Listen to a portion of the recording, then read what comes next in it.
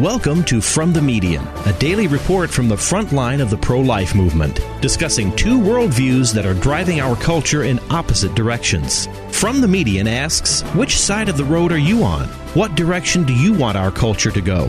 Tune in as we plan the route that takes us back to the culture of life. And now your host, Molly Smith. Welcome back. I am Molly Smith, your host. I want to remind you all that our program is available for download. You can do so by going to our website, fromthemedian.org. Listeners, as always, wonderful to have you with us. Thank you so much for joining us. I have a returning guest on the program, somebody I know many of you have enjoyed listening to and have found lots of excellent information with his discussions here and all the things he does. And I'm so honored to have him on the program. I, of course, are talking about Reverend James Harden, who has a Master of Divinity and is the CEO of Compassion Care Pregnancy Center. Of course, Jim, it's so nice to have you with us. We're going to be talking a little bit about your book, The Ethical Theory and Pertinent Standards in Women's Reproductive Health. But before we get there, let me just say welcome, welcome, welcome. It's great to have you with us. Oh, thanks for having me back. It's an honor, Molly. Yeah, as I said at the beginning that, people really, really love what you do and all the things you're doing. So it's an honor to have you with us. Let me just ask you a couple of, first of all, you say legislation or policy placing an expectation upon the clinician to violate her conscience undermines integrity and ethical clinicians-patient relationships. That's one of the things you have at the beginning of your book. We are facing this in such an incredible way right now, Jim. I mean, I think when we look at all the things we're doing that is happening around America with the FBI, hitting on people and raiding pregnancy centers and the vandalism that's going on. Wow. What do you think's happened? Well, there's so much going on. I don't know if you can put your finger on one thing in particular other than we have stepped away from God. Yeah. And what I mean there is, we no longer have a common understanding or a common, starting point of a definition of what is good and what is right. We no longer have a common vision of a civilized order and what that should look like. Therefore, I don't know as an average American how to behave, not just in terms of my relationship with my fellow man, but also my relationship with government, my relationship with my profession. There is no standard understanding of what it means to be human. And so what that means is we're stepping away from the rule of law. And now you've got 350 million different versions of purpose and right and wrong. And that's incumbent upon the government to step in and arbitrate between differing versions of rights, differing versions of liberty, differing versions, et cetera, of standards of care, say, in the medical field. Mm-hmm. So, I was talking to one of my mentors, his name is Edmund Pellegrino. Dr. Edmund Pellegrino died in 2013, and he is at Georgetown University. He's a physician, often referred to as the father of modern medical ethics. And I said, Doctor, he said, what can I do for you? And I said, I'd like you to review this material. And he said, sure, I'd be happy to. What's your premise? And I said, my premise is that medicine has lost her soul. And he looked at me across the table over his glasses, a very gracious man. And he studied me for a few seconds and he said, I agree. Wow. I agree. What does that mean? It means that medicine no longer understands her purpose to heal, to maintain the health of the patient. It no longer understands that when you're seeing a pregnant woman, you're seeing two patients, not just one. That's right. And so there you have it. I think that we need to, the medical field now is being arbitrated, if you will, co-opted by a government that is attempting to set medical standards of care based on a government's view of how a population ought to be managed, like a herd of cattle, instead of a bunch of human beings that are made in the image of God. That has major ramifications on how the medical field and government views and treats a human person, and it degrades human dignity. Human dignity doesn't come from the government, just like our rights don't come from the government. Human dignity is derived from the fact that we're made in God's image and therefore ought to be treated as such by medical professionals. Interesting. You take all of that you've just said then and you put it into this book. And you walk us through the different parts and pieces of how, the things that we are facing and discuss those things. I mean, one of the things is you cite a study which shows that 84% of American women who have had abortions do not believe that they've had adequate counseling beforehand. Yes. That is horrible. It is. Most women, what that means is most women, before they, when they have an abortion, under circumstances where there is no informed consent. And, the whole concept, the whole kind of drumbeat of the pro-abortion movement for the last 40 years has been choice, choice, choice. And they're referring to this medical concept that we call autonomy. Patient autonomy has been manipulated to mean something other than what it used to mean. Patient autonomy used to mean I'm a human being. I have control over my own body, which means I need to have full understanding before I make any decisions about a treatment option or course of treatment. And what the abortion industry has done is manipulated and destroyed the definition of autonomy to mean purely choice. What that means is the doctor has to deliver to the patient whatever the patient wants and has no obligation whatsoever to educate that patient about her current situation or about the risks and side effects associated with the choice of abortion, as it were. So it's deadly, not just obviously to the child. Oh my gosh. But to the woman's ability to make a truly informed decision. Coercion is what generally drives the decision for a woman to get an abortion. What is my parents going to say? What is my boyfriend going to do? What about childcare? What about healthcare? It all hits her like a wave, and she's in fight or flight mode. And it's incumbent upon the physician to insulate a patient from making a decision under duress or coercion.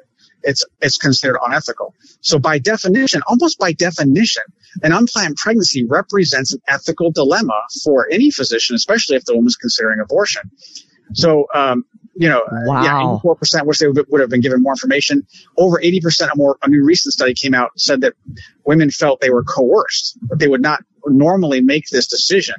But under normal circumstances, they felt coerced into having an abortion for whatever reason. Absolutely. And I mean, I remember seeing that. It's very recent. There's a very recent study that's come out about that. It's like, well over 70%. Not just that, that they weren't given enough information, but they are actually being coerced into it.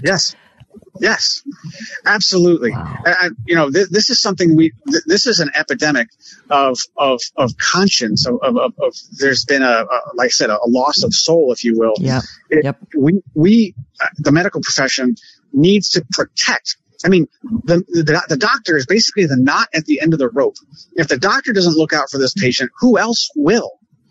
And now you've got governments coming along and inserting themselves and saying, "Oh no, you cannot tell women that there's a 44% increased risk of breast cancer if she has an abortion. You cannot tell women that there's a 52% increased risk of future preterm deliveries if you have an abortion. You cannot tell women, well, you've got to carry the state sanctioned water of the abortion industry. They're protecting, promoting, and paying for abortions out of these progressive states like New York and California and Illinois, and the federal government with the Biden administration. They want to make abortion a fundamental human right and come between ethical medical care and a woman facing an unplanned pregnancy. And they're willing to sacrifice women's health on the altar of this of abortion, of killing children. Yeah, it is. And it's been happening for the past 50 years, probably longer than that, 60 years. But now it's like full speed ahead. It's unbelievable to watch it, Jim, to see what's going on. I'm talking to Reverend James Harden. He is the author of Ethical Theory and Pertinent Standards in Women's Reproductive Health. And of course you can get this. I'm sure if you go to Amazon, you'll be able to pick it up, as well as I'm sure ChristianBooks.com also has it. I would be surprised if they don't, but I'm sure they do. But we'll put up all the different places where you you can purchase his book there, because we need to get, folks, we've got to get educated. We've got to come back with the apologetics against this sort of rampant lying that's going on around us. And it is destroying our children, our families, everything. We need to understand what is going on here. You say as well, you write that medicine mirrors society's belief about the ultimate nature of humanity. How have these beliefs changed in the recent decades? Medicine is a kind of downstream in terms of culture. Medicine doesn't lead culture. Medicine lags behind and so reflects culture's view of humanity. And so, what would you rather have? Would you rather have a doctor? Let's just say that you had two doctors, and they both had the exact same credentials. They both graduated from Harvard Medical School. They both had the same credentials when it comes to years in practice and record, etc.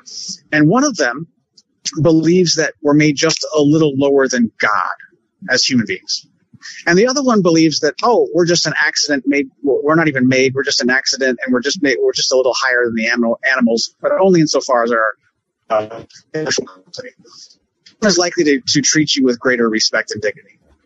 I think the first one.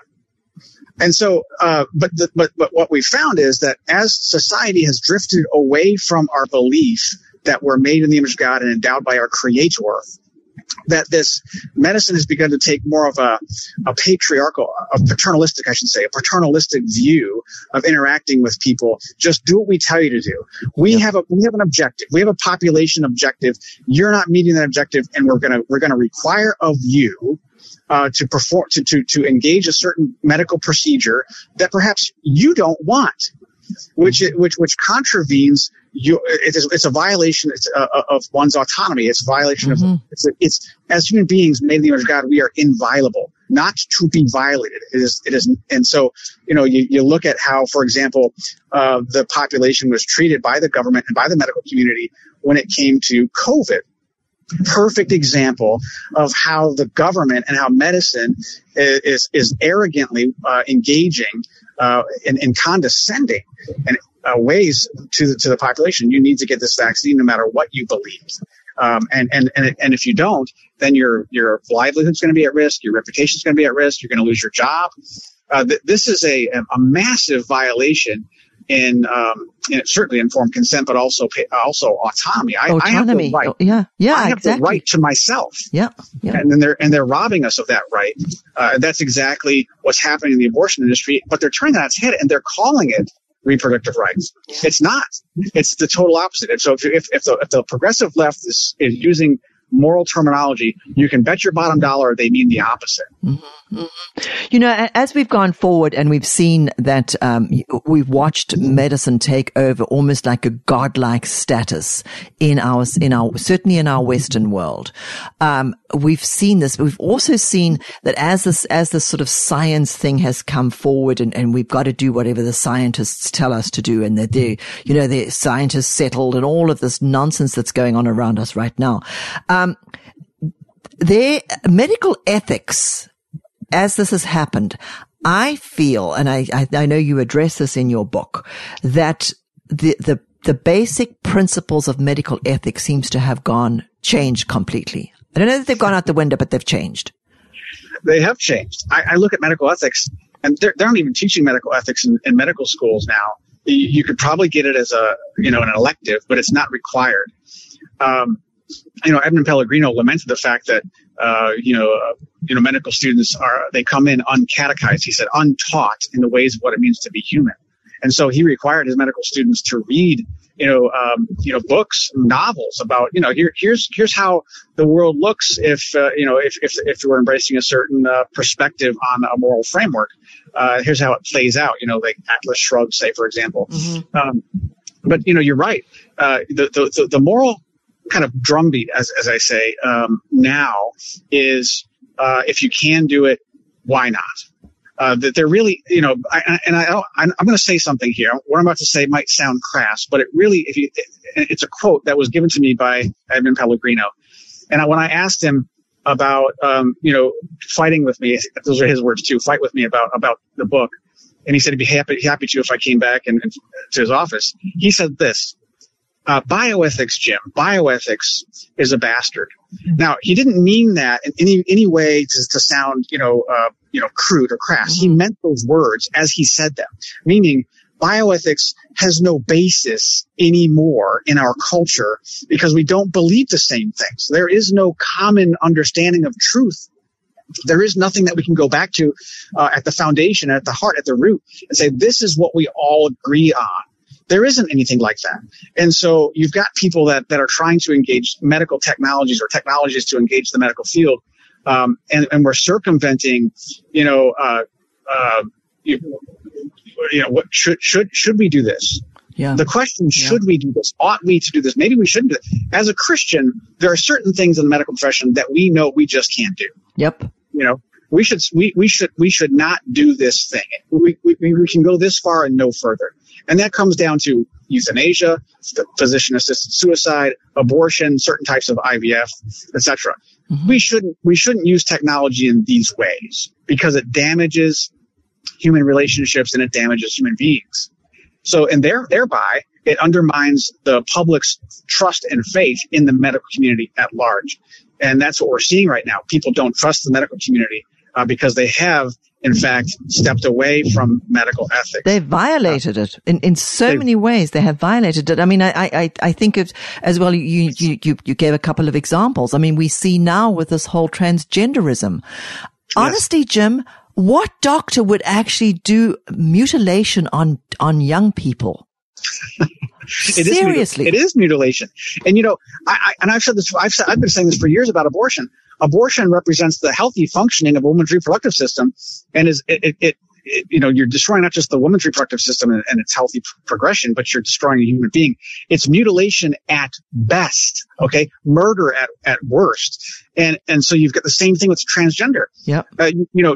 For physicians to mutilate the healthy functioning of a human body just because somebody wants them to, or a parent thinks that their 10-year-old believes this about themselves is a violation of medical ethics for sure.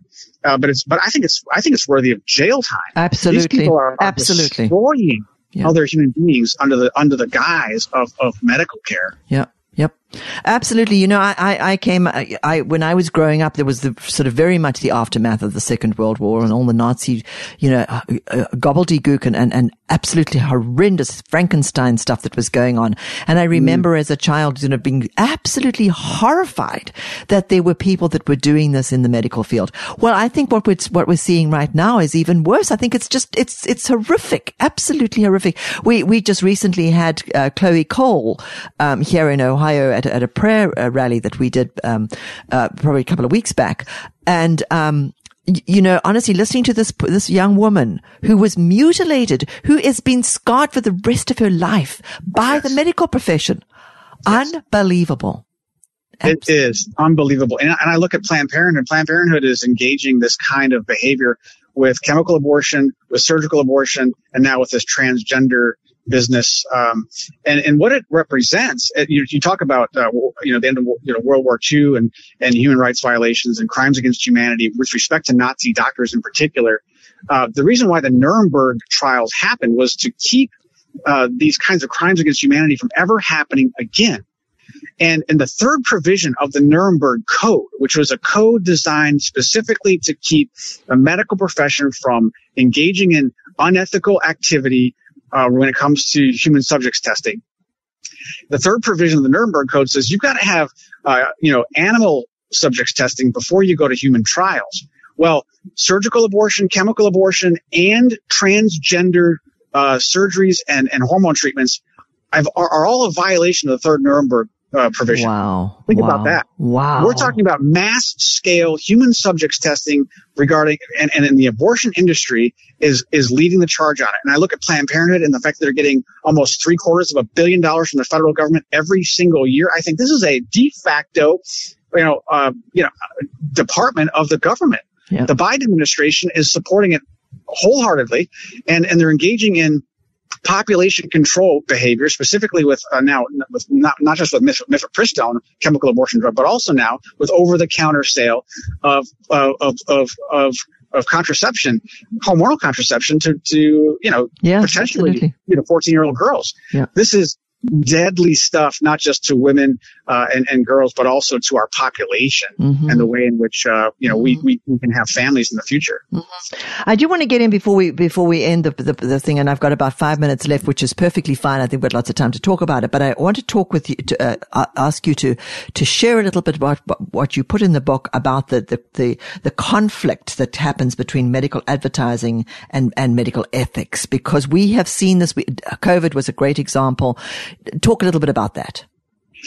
Yeah. So medical advertising we should embark on medical advertising with very carefully, because, profiteering off of a person's condition, begins to treat medicine and the doctor-patient relationship as a consumer interaction.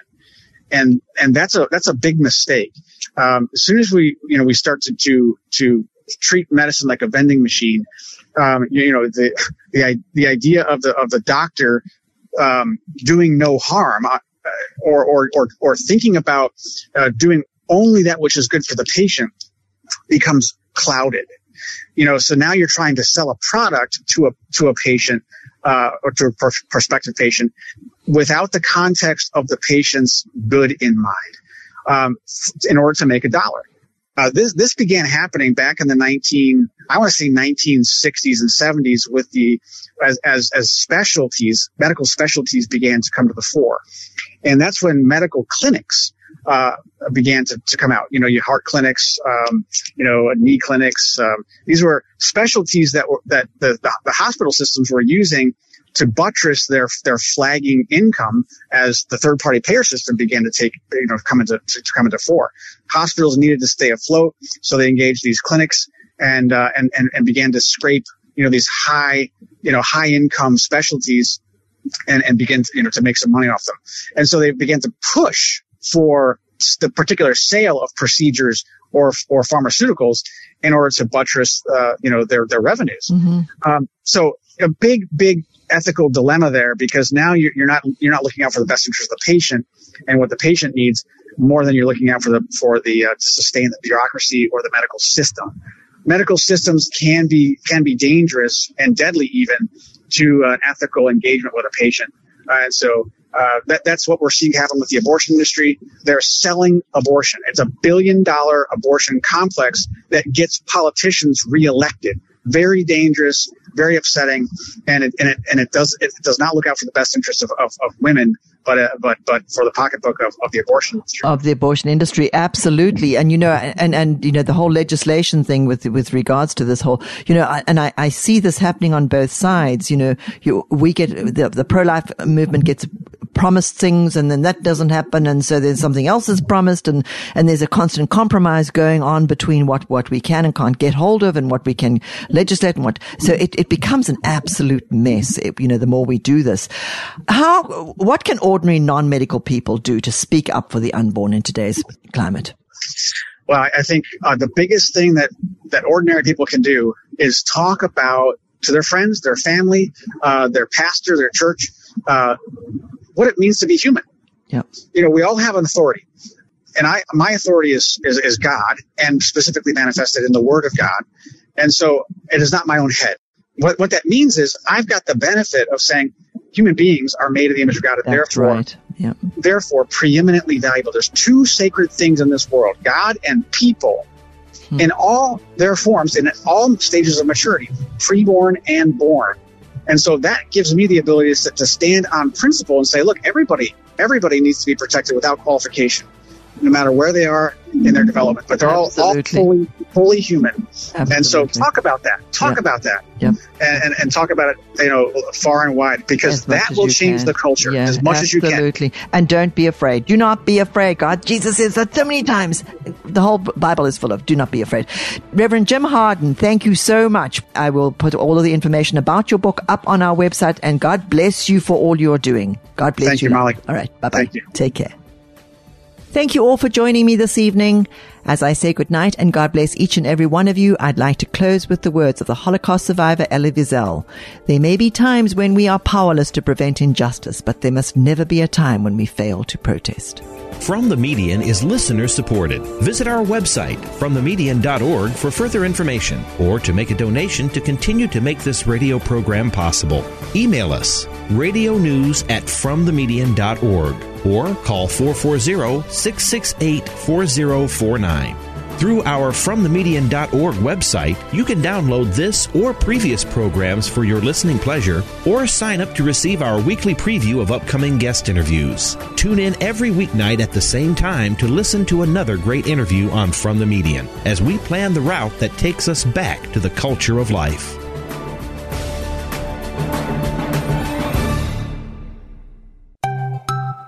Paying too much for healthcare and supporting services you don't believe in? Our sponsor, Solidarity Health Share, has prices that are 60% less than the nation's average cost of healthcare. Join the nation's leading healthcare sharing ministry, built by people of faith for people of faith, saving money through ethical and affordable healthcare. Call now to see how much you can save. 866-977-5821. That's 866-977-5821. This program has been sponsored by Cleveland Right to Life and is responsible for its content.